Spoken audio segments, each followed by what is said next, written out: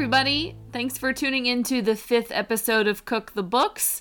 My name is Martina Logan, and tonight I cooked a pie. It was for my friend who joined me, Lee Yenrick, and in honor of the last Lord of the Rings episode. It's a little bittersweet, and not just because I made it sugar-free. I've had a lot of fun talking about Lord of the Rings, and I can't wait to binge the movies. Every single one of my guests is welcome, so if you're listening, come to my house. These stories really mean a lot to me, and they were the perfect start to this project, so thank you guys for sticking with me, and I hope you join me for the next round, because next week I will be diving into manga, so please keep listening. There is so much more ahead. This episode is super fun. Lee is also gluten-free, and she talks to us about her diet journey and why she cut gluten out of her life. So super interesting stuff. This blueberry pie did not turn out like I wanted it to. And you'll hear me in the episode. I'm a little bummed about it. I mentioned on the last episode that I'm doing the keto diet, and I'm honestly feeling great on it. I'm not trying to promote diets in any way, because your body's your own and it's important that you find a way of eating that works for you. But for me, so far, I am finding a lot of success with this, and it's honestly the first time I can say that. It's a very exciting time for me. And I made a keto pie for Thanksgiving, so I thought, no problem. I can totally do this again. Let's explore something keto and carb-free, sugar-free. And so I decided to try a different crust recipe, and that was a mistake because it all fell apart. Should have stuck with what I knew in this particular scenario. I think the key is almond flour. This crust was only coconut, and it did not hold up. And then plus, I tried to make whipped cream with coconut creamer, something that I've done many times, and it didn't happen. I want to blame how hot my apartment is, but I put the mixing bowl in the freezer and everything, and it just wasn't in the cards tonight. That being said, it still tasted pretty good. To sweeten it, I used Swerve, which is erythritol. Oh God, hold on. We got this. I looked it up. So that way I would remember, and I have already forgotten. Here we go. Ready? Erythritol. Yeah, it's fine. It's a new word, okay? It's a natural sweetener. Guys, erythritol is a damn game changer. It's all natural. It acts like sugar, so it's 1-to-1 measurement. If you're watching your sugar levels, I highly recommend it. I don't know what my recommendation means to you. I'm not a doctor, but I like it. It's not sugar, but it's definitely not Splenda either. Flavor or health consequences. From what I've looked up, it can cause some digestive issues and potentially headaches, but current studies show it to be a safe option for consumption. Like I just said, I'm not a doctor, I'm not a scientist, but I have done a decent amount of research on sweeteners for my own purposes. My dad is diabetic, so I'm always keeping an eye out for new things. And from what I've tried, this is the best one I've found.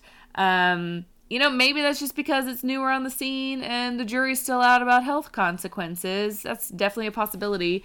But the ingredients themselves are miles ahead of Splenda or aspartame. Before I get started, I have some very exciting news, which is today's show is brought to you by Audible. Audible is offering our listeners a free audiobook with a 30-day trial membership. Just go to audibletrial.com/cookthebookspodcast and browse the unmatched selection of audio programs. Download a title for free and start listening. It's that easy. Go to audible.com/cookthebookspodcast to get started today. Why Audible? Audible content includes an unmatched selection of audiobooks, original audio shows, news, comedy, and so much more, all from the leading audiobook publishers, broadcasters, and entertainers. I just signed up for Audible myself, and it is remarkable how easy it is to use. I personally always need something to listen to on the train, and I can't believe I hadn't signed up sooner. The selection is really fantastic. And the thing that stuck out to me was I didn't realize that they had a fitness section, which I'm definitely going to be checking out with my New Year's goals. They have a 5K training program. They've got meditation programs. There's a program to help you sleep better. And then, of course, they have just this huge, ever-evolving list of books to listen to. And if you're overwhelmed, you don't know where to start, you can always pick Lord of the Rings. To download your free audiobook today, go to audibletrial.com/cookthebookspodcast. Again, that is audibletrial.com/cookthebookspodcast for your free audiobook. With all that said, thank you so much for tuning in. Please enjoy the last Lord of the Rings episode, at least for now.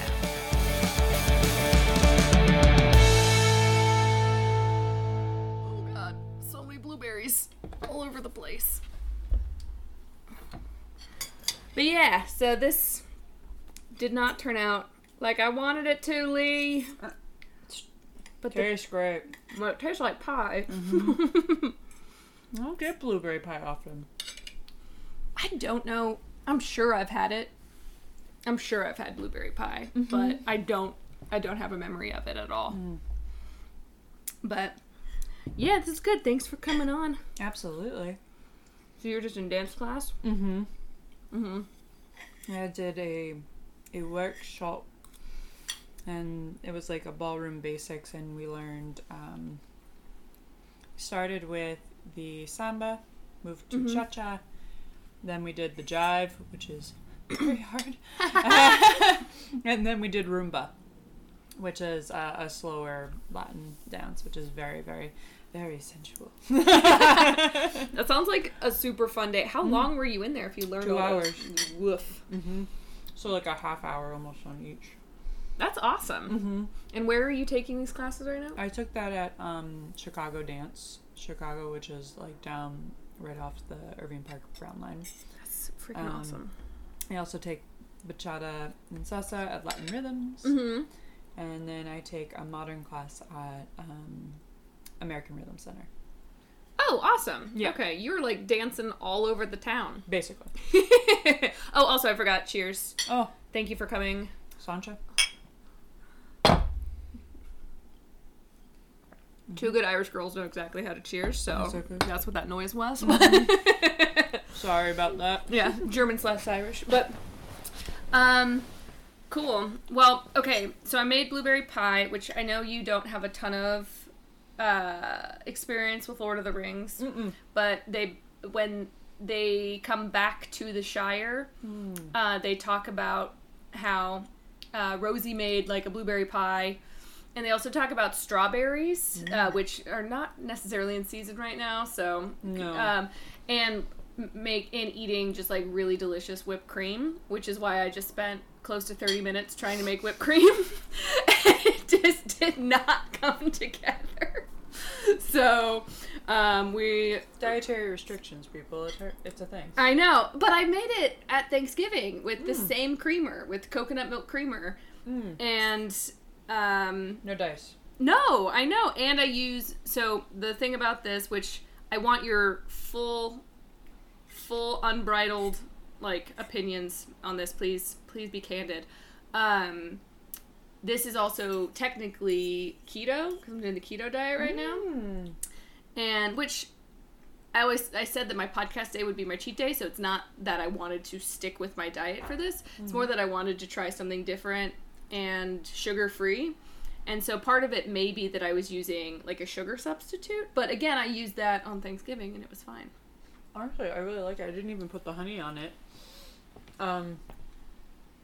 You're a fan? I'm a fan. Okay.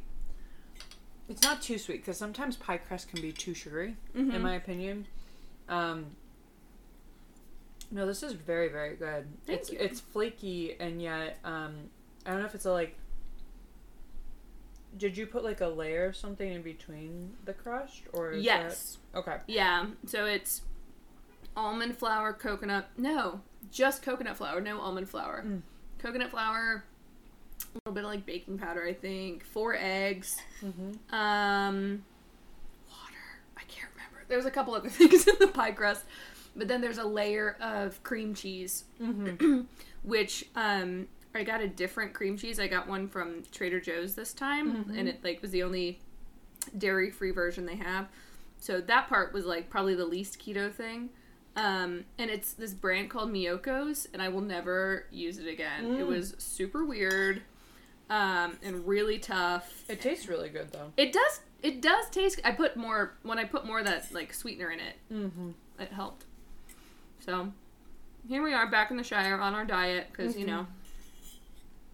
But what Lord of the Rings have you seen? The movies. All of them? Or, sorry to interrupt, but all of them are just what we watched together? So, no, I have seen the first one all the way through. I've seen the third one all the way through. And I think I've seen parts of the second one. And I know that sounds really weird. But I went and saw the first one. Somehow skipped the second one while it was in theaters. And then saw the third one. And I'm like, you know, I haven't seen the second one. Will I know what's going on? They'll be like, yeah, it'll be fine. What? I'm like, okay. I mean, I guess you can, like, keep up with, like, they're going to Mordor. Yeah, we're going to Mordor. Mm-hmm. And I was like, where'd those other two characters go? It honestly surprises me that you aren't more into Lord of the Rings, because it seems like it's right up your alley. Yes.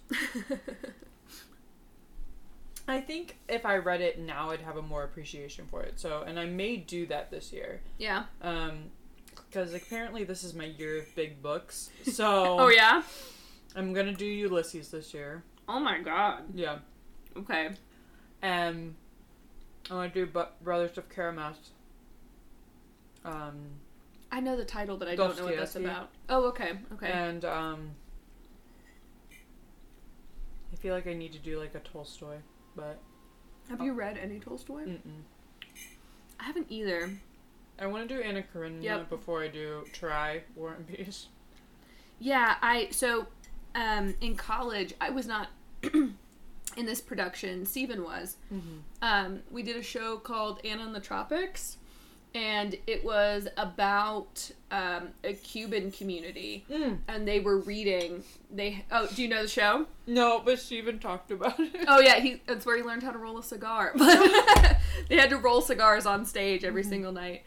But they basically, it took place in a cigar factory, and so their job was to roll cigars, and then they would bring in an orator who would read books to them, and a guy came in and read Anna Karenina, and then, like, Life Reflects Art, and so, like, what was happening in the book was happening in the play, like, between a couple characters, and so, like, I loved that, and I saw the Keira Knightley Anna Karenina, but I've never read it, because I feel like it's just, who wants all that heartbreak?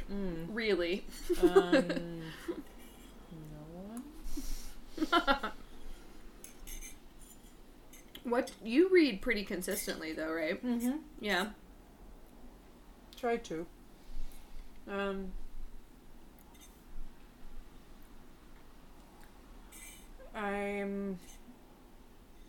did I just finish? Just finished The Big Sleep. What's that about? Oh, that is a crime drama. Okay. From the 1930s.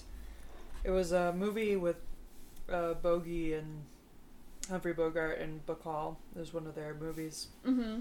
So a lot of people might know the movie. The Big Sleep is a crime drama. And it's Raymond Chandler. Excuse me. Bless you. And they,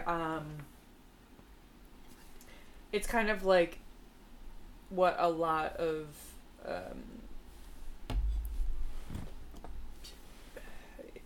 it kind of set forth that, like, precedence of, like, we're gonna describe, like, how this happened and what I was thinking. It's from the detective's perspective, so like breaking it down and what he was thinking and what he was doing and why.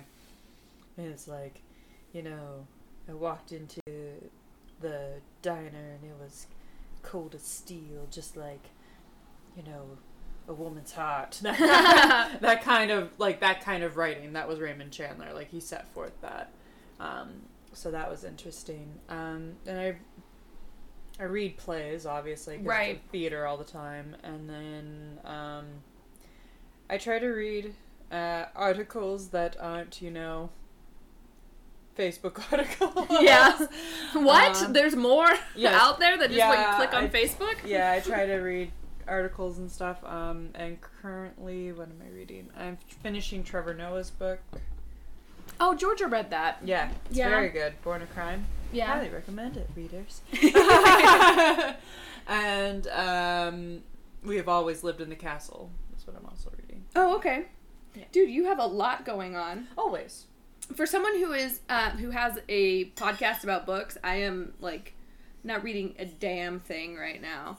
I need to read Truth and Comedy for my IO class, which I'm such a terrible student for not having finished that yet.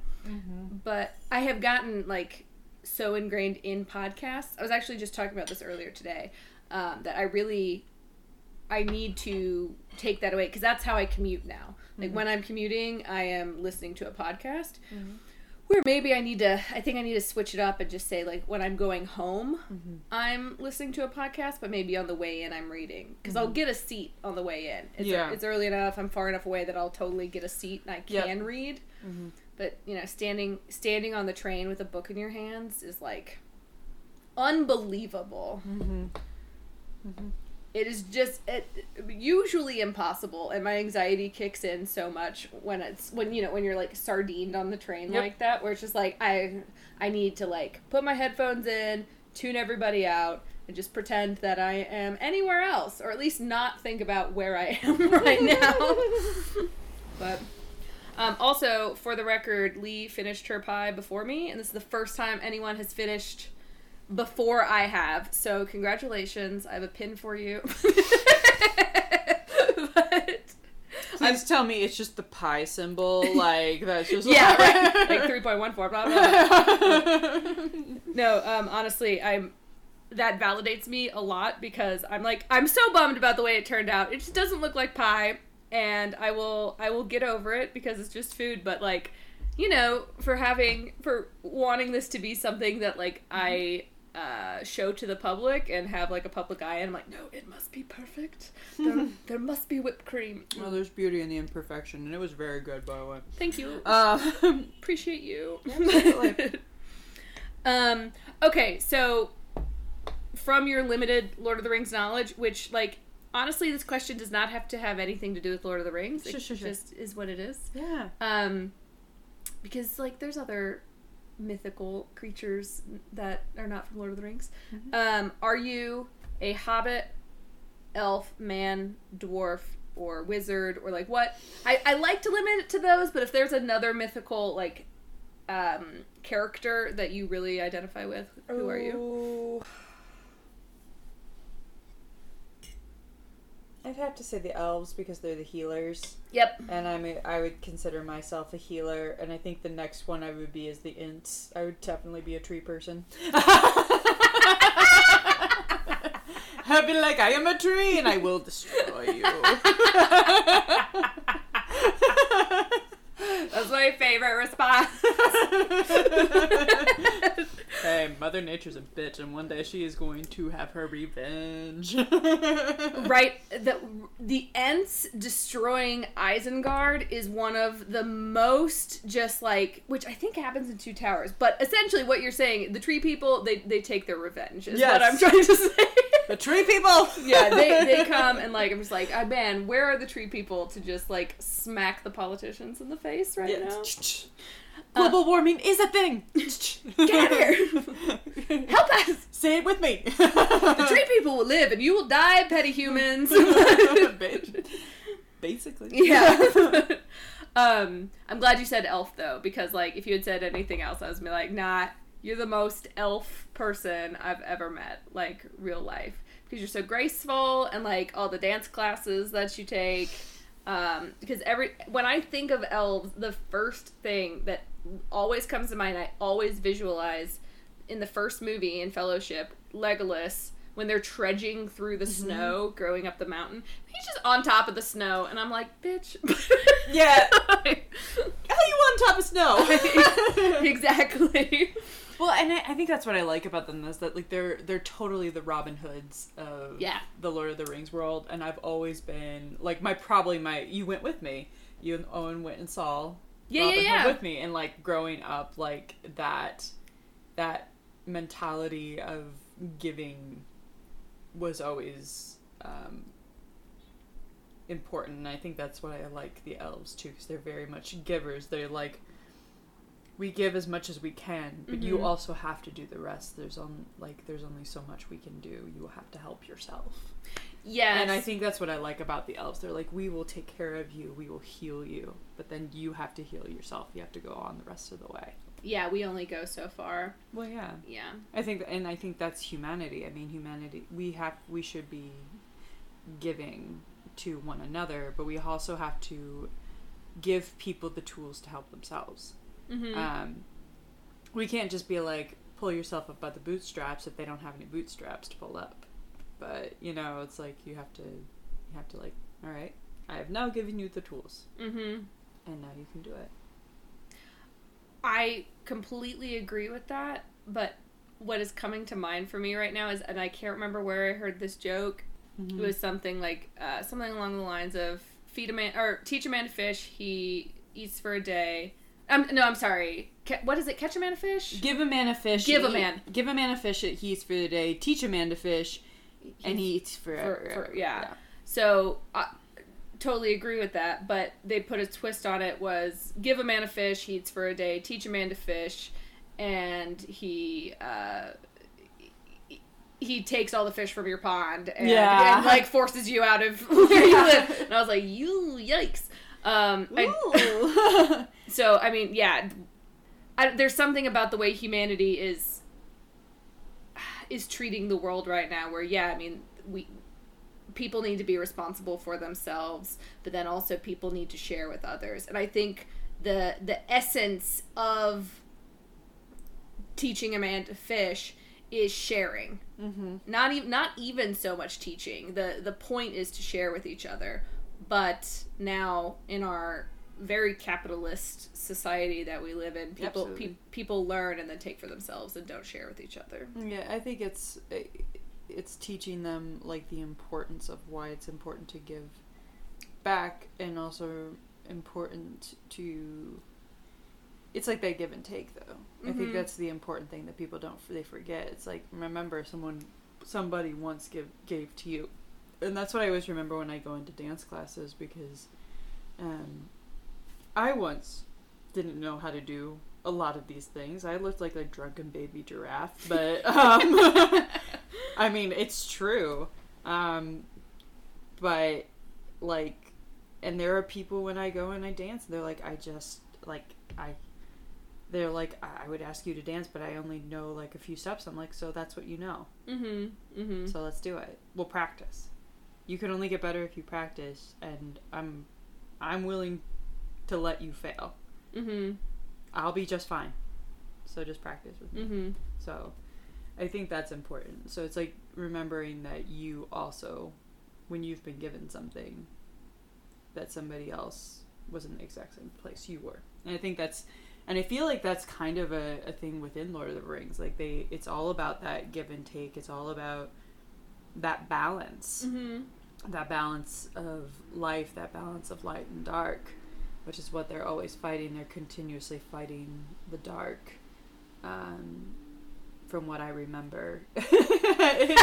It's been a you're right. It's been a hot minute, but I do watch a lot of Stephen Colbert, and he quotes Lord of the Rings a lot, so I feel like I know it pretty well now. I'm not the biggest Lord of the Rings fan, but I love Stephen Colbert, and he loves Lord of the Rings. So I'm good. I got this. I got this.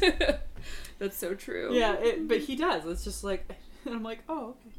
But because I do practice in Christianity, they always say it is an allegory for what I believe too. So, what Lord of the Rings is? Yes. I mean, it's an allegory for many things, and I think my favorite part is hearing the different interpretations that people have. And like we've talked about a couple allegories.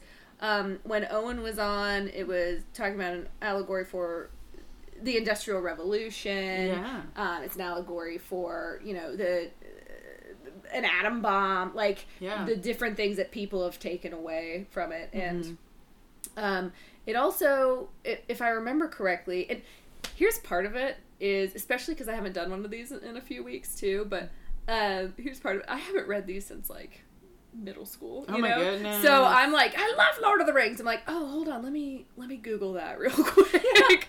Let me make sure I know what I'm talking about. I'm talking about. Yes, yeah, I do. Okay, cool. That's right. I think any piece of art is going to sort of become what the audience wants from it at some point. And you can say it is what it is, but if someone sees it as something else, then it's not yours anymore. Right.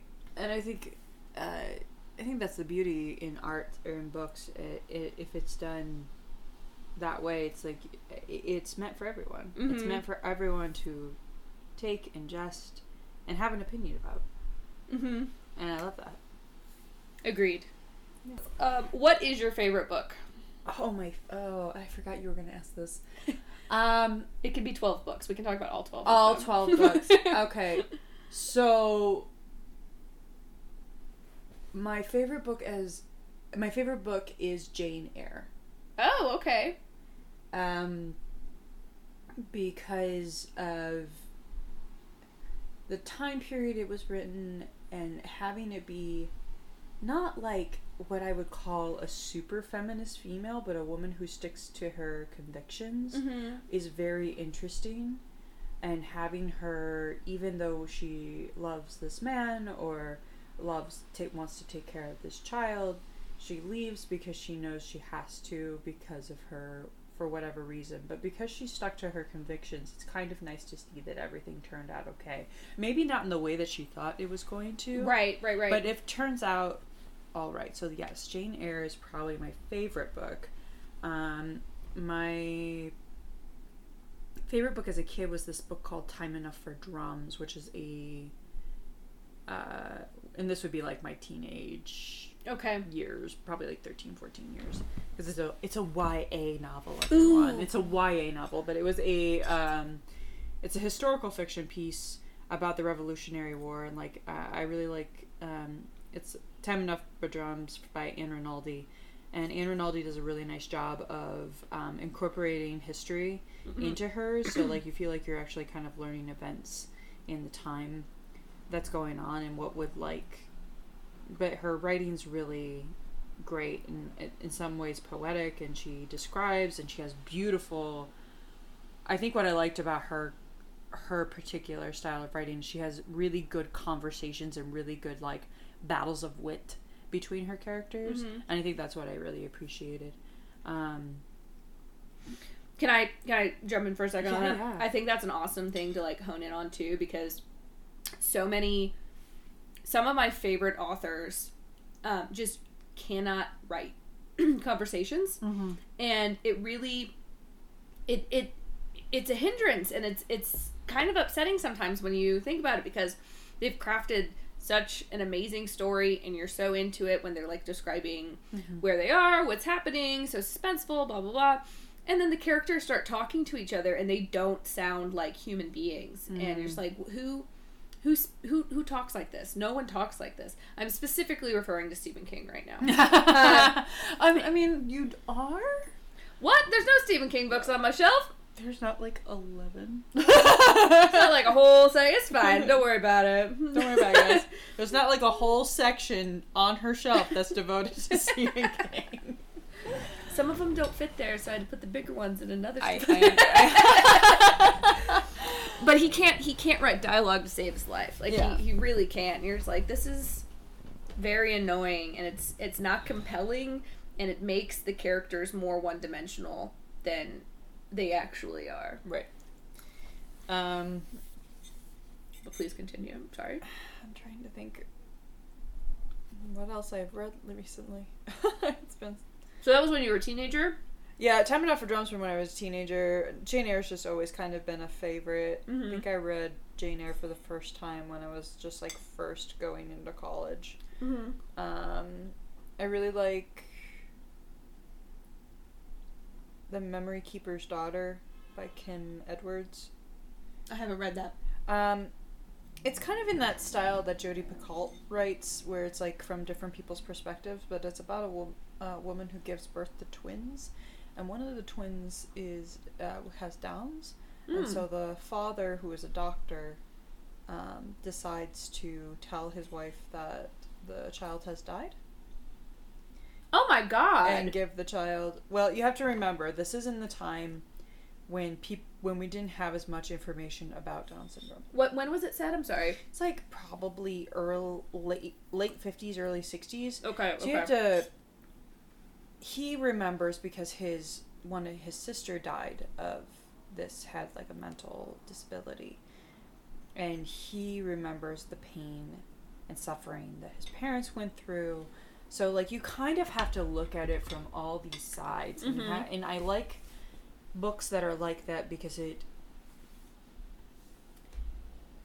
doesn't mean you have to agree with his decision, but it doesn't allow you to demonize him. Okay. Yeah. As a medical professional who knows what it's like for a family in that time period to have a child, or for that child to go through the ridicule of society and all of that. But it turns out well because the nurse who helps him give birth who's supposed to take the child to the ward, the mental ward, decides she can't leave her there, takes the child and raises the child. Okay, so just so I make sure I'm getting this straight, because this is fascinating. Yeah. Woman has twins. Yeah. One of them has Downs. Yep. The doctor makes the decision that this child is not fit for society. Basically. Not fit for society, but just like he knows that it's going to be hard for him and his wife to care for the child, and that the child's going to have a rough life with them. So he makes the decision for this family. Yes. And tells the parents of this child that... Tells his wife, because it's his child. Oh! Okay, I missed that. I thought... No, it's his wife that's pregnant and is having the children. Okay. He makes the decision for his family. Still horrible, but better. I thought he made this decision arbitrarily, not arbitrarily, but for another family, and I was like, what a monster! Still a monster. But that's the point. But is he? Because in that, from his perspective, and you get to read, and you get to see, and you get to feel what he is feeling, because he also writes chapters. So you get a chapter from the mother's perspective, a chapter from the father's perspective, a chapter eventually from the son's perspective. You never hear from the daughter, but you do hear from the nurse. So these are the 5 people you hear all about this other person's life. And it's really interesting, and it's incredibly... And it's heartbreaking, because I think, in some ways you have to also look at it from the doctor's perspective, that, we haven't, at this point in time, we haven't put all this money into researching Downs and taking care of these people and actually treating them like people. They were not treated like people. No. They were literal... So even if he didn't make that decision, he and his wife were going to have to make that decision to probably send her away. I get that, and I get that it's a period piece, and that, that it is a perspective that I do not have, but from my perspective, I'm raging inside. Right. The longer I hear about this. Right, and from my perspective, it's that's your kid, but as a person, and as an actor, and as someone who it's interesting to see it from all sides. Definitely. So it was a very interesting book, and it's a thought-provoking book. I recommend to everyone. What's it called, Lee? Memory Keeper's Daughter. I'm pretty sure I would throw it across the room. You probably will. Just from what you're saying, that is But you just remember, you're not always reading it from his perspective. You're reading it from multiple perspectives. Oh, sure. But I'm still the reader of this, and like that's just absolutely unbelievable. Sorry, now I'm just thinking about gender roles and and how do we loop this back to Lord of the Rings? and mental health in America. But yeah, those are some interesting books that I've read. I've recently been really into a lot of poetry. So I read like Rupi Kaur and you've read both of hers, right? I have, and I love them. They're both really great reads. Very complex and simple, and they're a simple complexity because like the complexity is in the emotion because the emotions are complex. The words are very simple, but the emotions are complex. So I think that's really smart. I think she's very, very smart in the way that she writes. Yeah. So I think that's kind of where I am right now. So yeah, what's the next question? I just asked what's your favorite book. Do you have a favorite food? Oh, I have a lot of favorite foods. The one off the top of the head, which you probably already know, tacos. Like Hell I could eat tacos like probably every damn day. You can have one for every meal, and they'll all be different. Yep, you can even have a dessert taco. They do exist, guys. But I'm a very big fan of tacos because I go sans the gluten. So gluten-free is the way to be. No, it really is. For some people, I still miss it, but also like my insides. But my insides feel great. So I really like that. I love a good curry, especially now that it's like we're getting to those cool winter nights, and I'm like, I want some curry. Do you have a favorite Indian place in town? I don't, because I haven't I feel like I haven't really experienced enough of them. I've gone to Essence, and I've gone to, I really liked, it was over, I'm not even sure if it's there anymore. I went to Little India. That was good. And then there was like one called Masala, I think. Oh, okay. And that was really good, but I don't think it's there anymore. But maybe you're still there, Masala. Just let us know.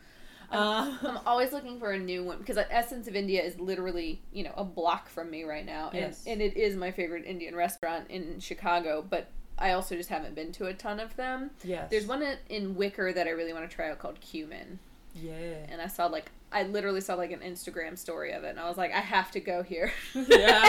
I haven't been yet. Yeah. I really like anything with like a good, what I call a warming spice, not like a burn your mouth off spice, which is probably why I like things like Indian and Hispanic food, because they tend to have very warming spices incorporated.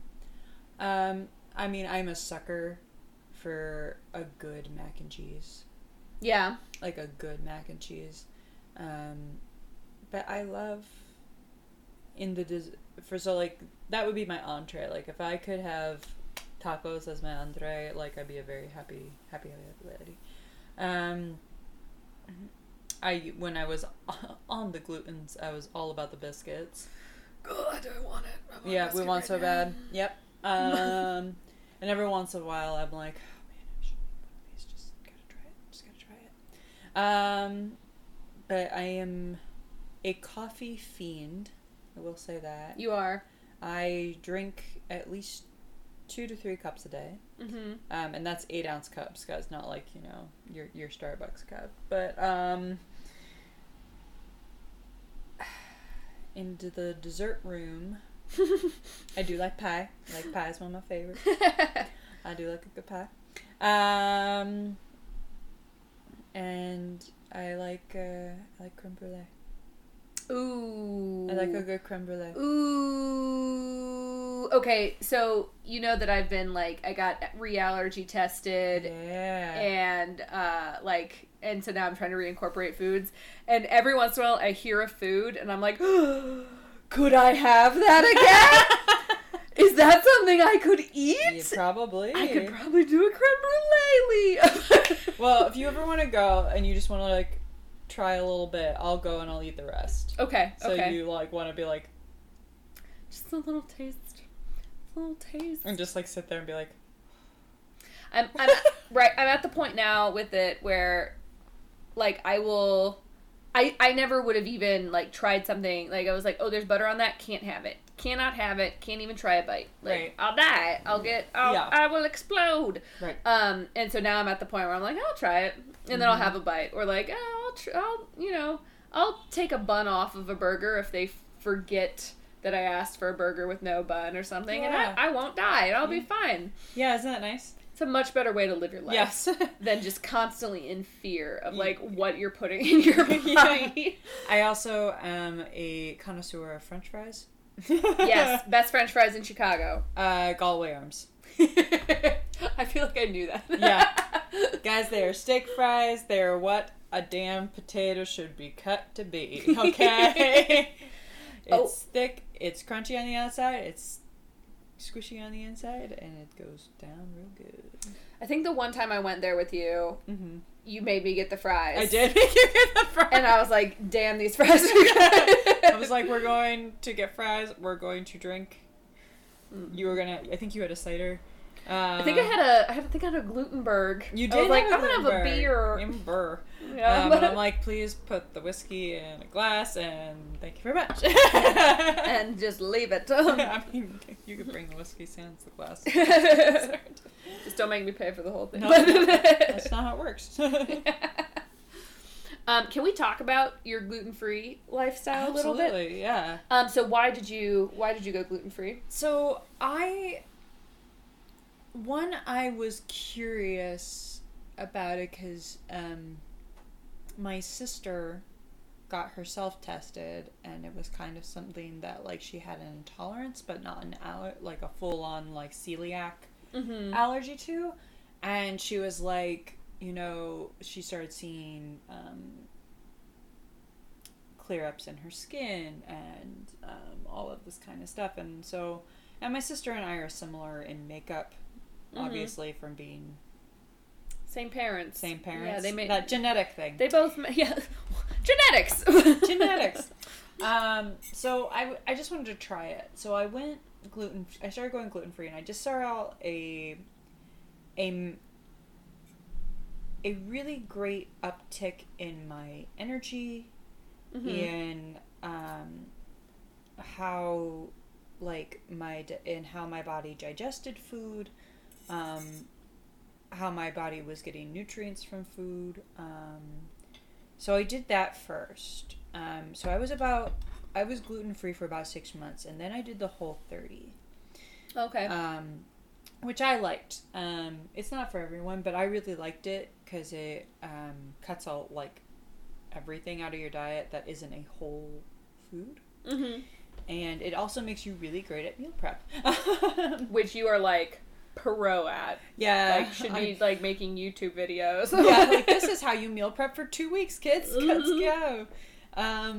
But yeah, so I mostly do it because of how my body feels. It like I do it for healthy reasons. If I didn't say it was for a little bit of vanity, I would be lying. But I mostly do it because my body feels a lot better when I do. Yeah. And that's just kind of the long and the short of it. Now, you all heard me that I drink whiskey. Now, I hate to break it to y'all, whiskey's distilled, so it doesn't have a lot of gluten in it. Well, and when gluten is the crux of the issue, Yeah. whiskey is fine. Yeah. And like there's so many beers out there now that have, what are they called, PPUs? Like 0.04 PPUs. But it has just so few that like it doesn't even register Right. on the like gluten tolerance scale. Right. So I do it, and I like it, and it makes you really. I'm really lucky that I currently and I now again live with someone. If you guys didn't know, Martina and I used to live together. We were roommates. Yes. And I now live with someone who is willing to also bake gluten-free and like do gluten-free stuff.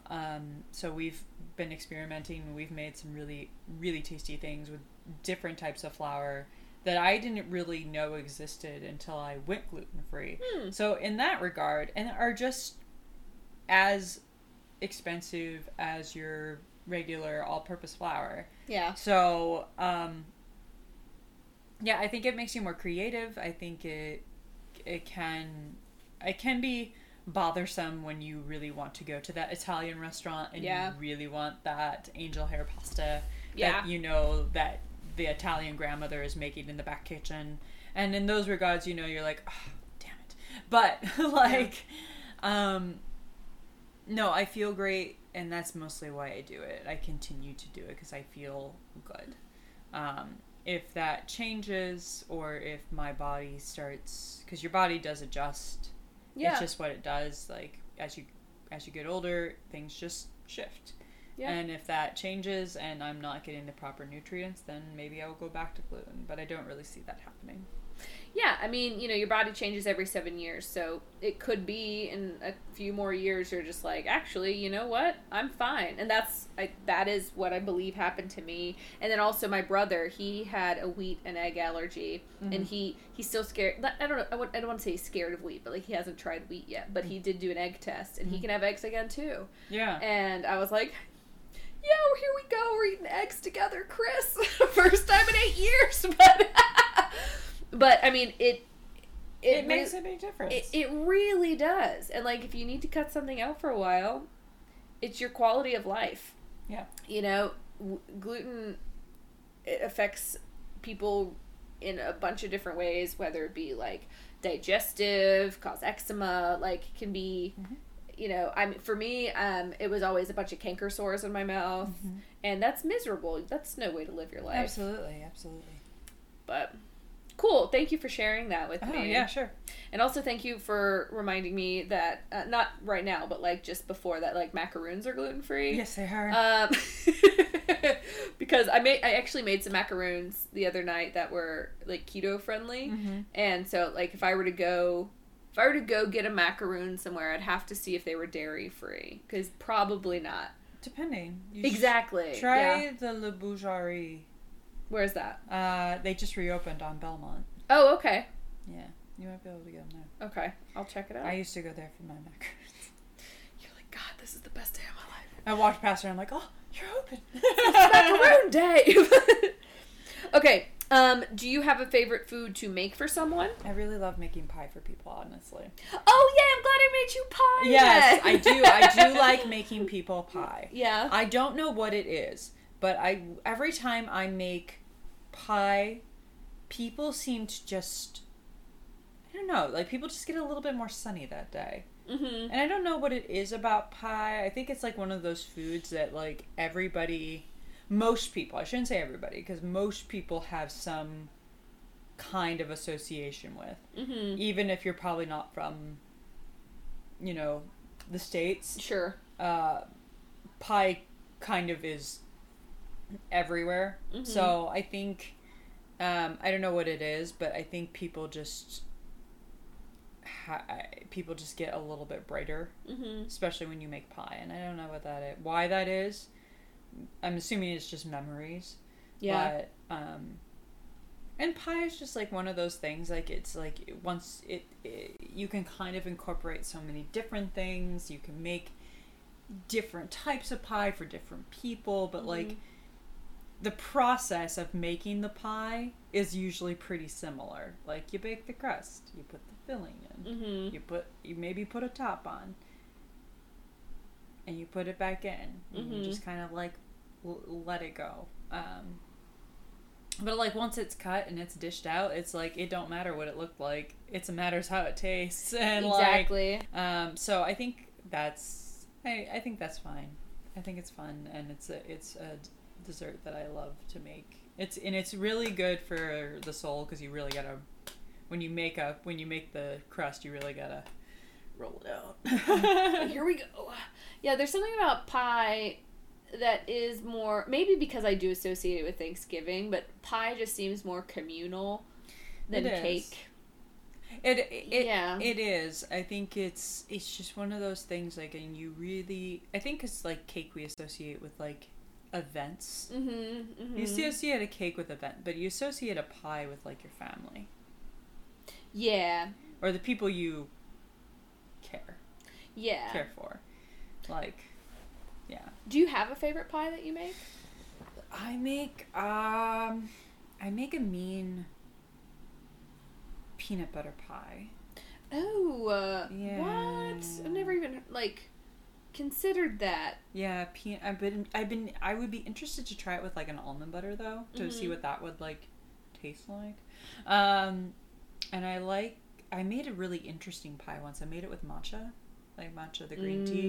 It was a matcha green tea pie, and that was pretty good. Yeah. But usually people really prefer like a. And I've made an apple pie, and I made the pear tort. I was trying to remember what you made for Thanksgiving last year. Yeah, it was like that pear tort because so I just rolled out dough and put the pears in it, so it was more like a open faced pie. And so that was good with cardamom. My dad. You said matcha, and it reminded me. My dad went to this restaurant. This was a couple years ago now, but he got matcha pancakes, and he was like, "They were so good. They were green. They were so good." And I was like, "That sounds really good." So one time when he was visiting, we tried to make them ourselves. We didn't put enough green tea in them. But now every time I make pancakes, I want to make them matcha pancakes, and I found this like matcha cranberry mix, and it's such a like. It's such a cool idea. I never would have thought to put tea in things. And I just did it the other day. We made some chocolate chip cookies, and I put, like the Bengal Spice Celestial Seasoning tea in the cookies. And it was like chai and rooibos and nutmeg and clove and, coriander, whatever. And it was so good. Yeah, people sometimes will steep their tea in like their milk product or whatever to like do that. To spice it out. Delicious. Delicious. I don't know why. I'm just like, oh, no, it's a drink. It's fine. Okay. My last question is, can you leave us with any cooking advice? Oh, goodness. Cooking advice.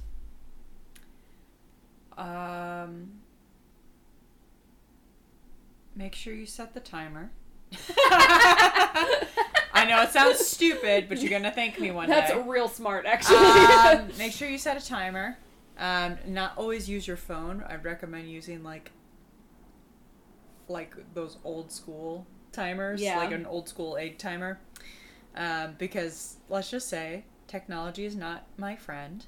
It's just not. Let's see. Anything else? Trying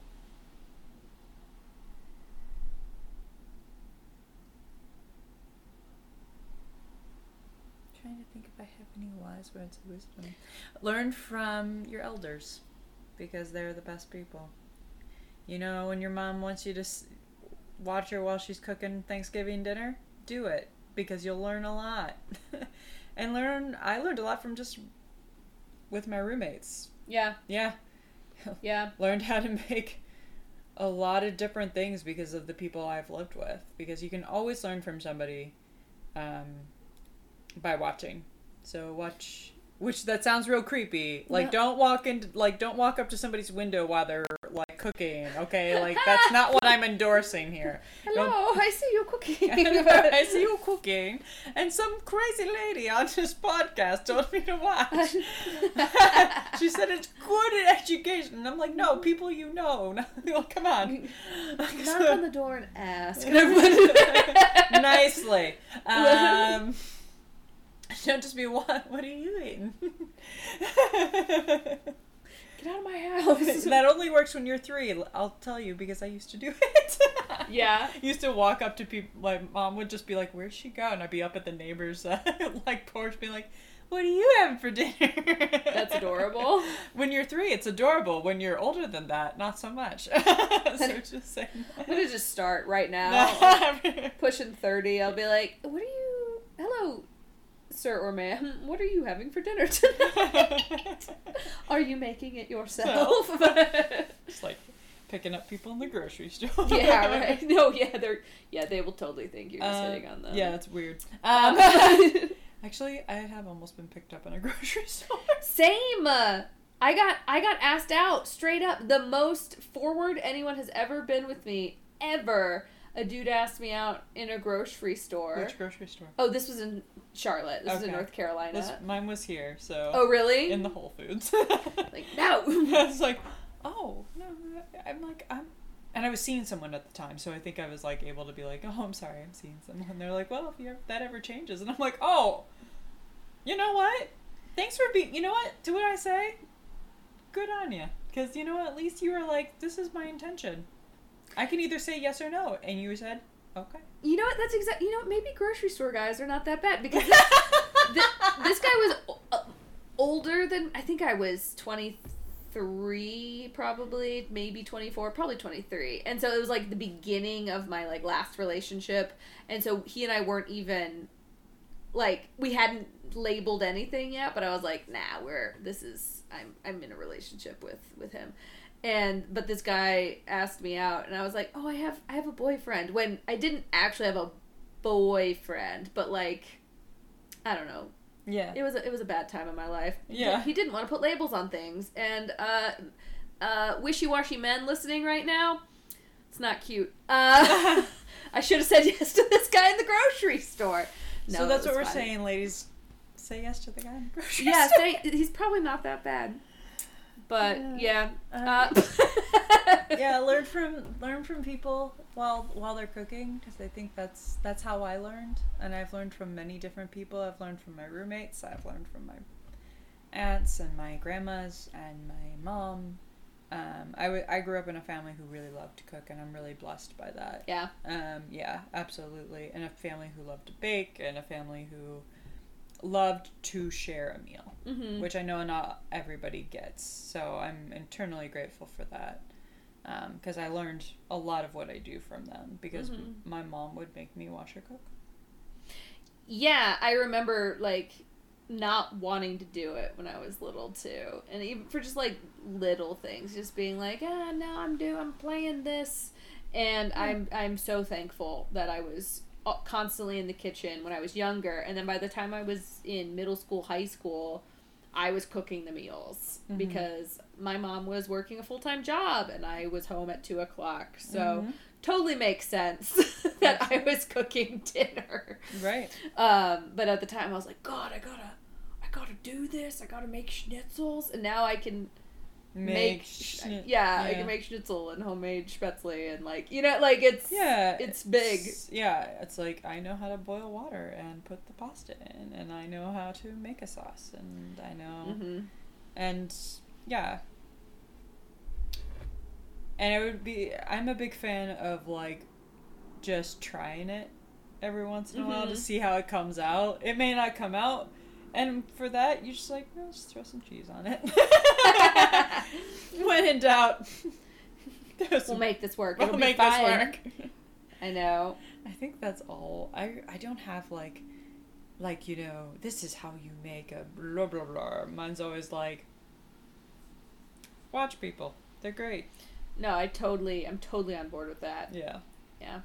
Cool. Thank you. Yeah. I'm glad we finally got to do the podcast. Yes. Can I have more pie? Yes, you can have so much pie. Yay! Let's see. Gotta turn this off. Bop, bop, bop.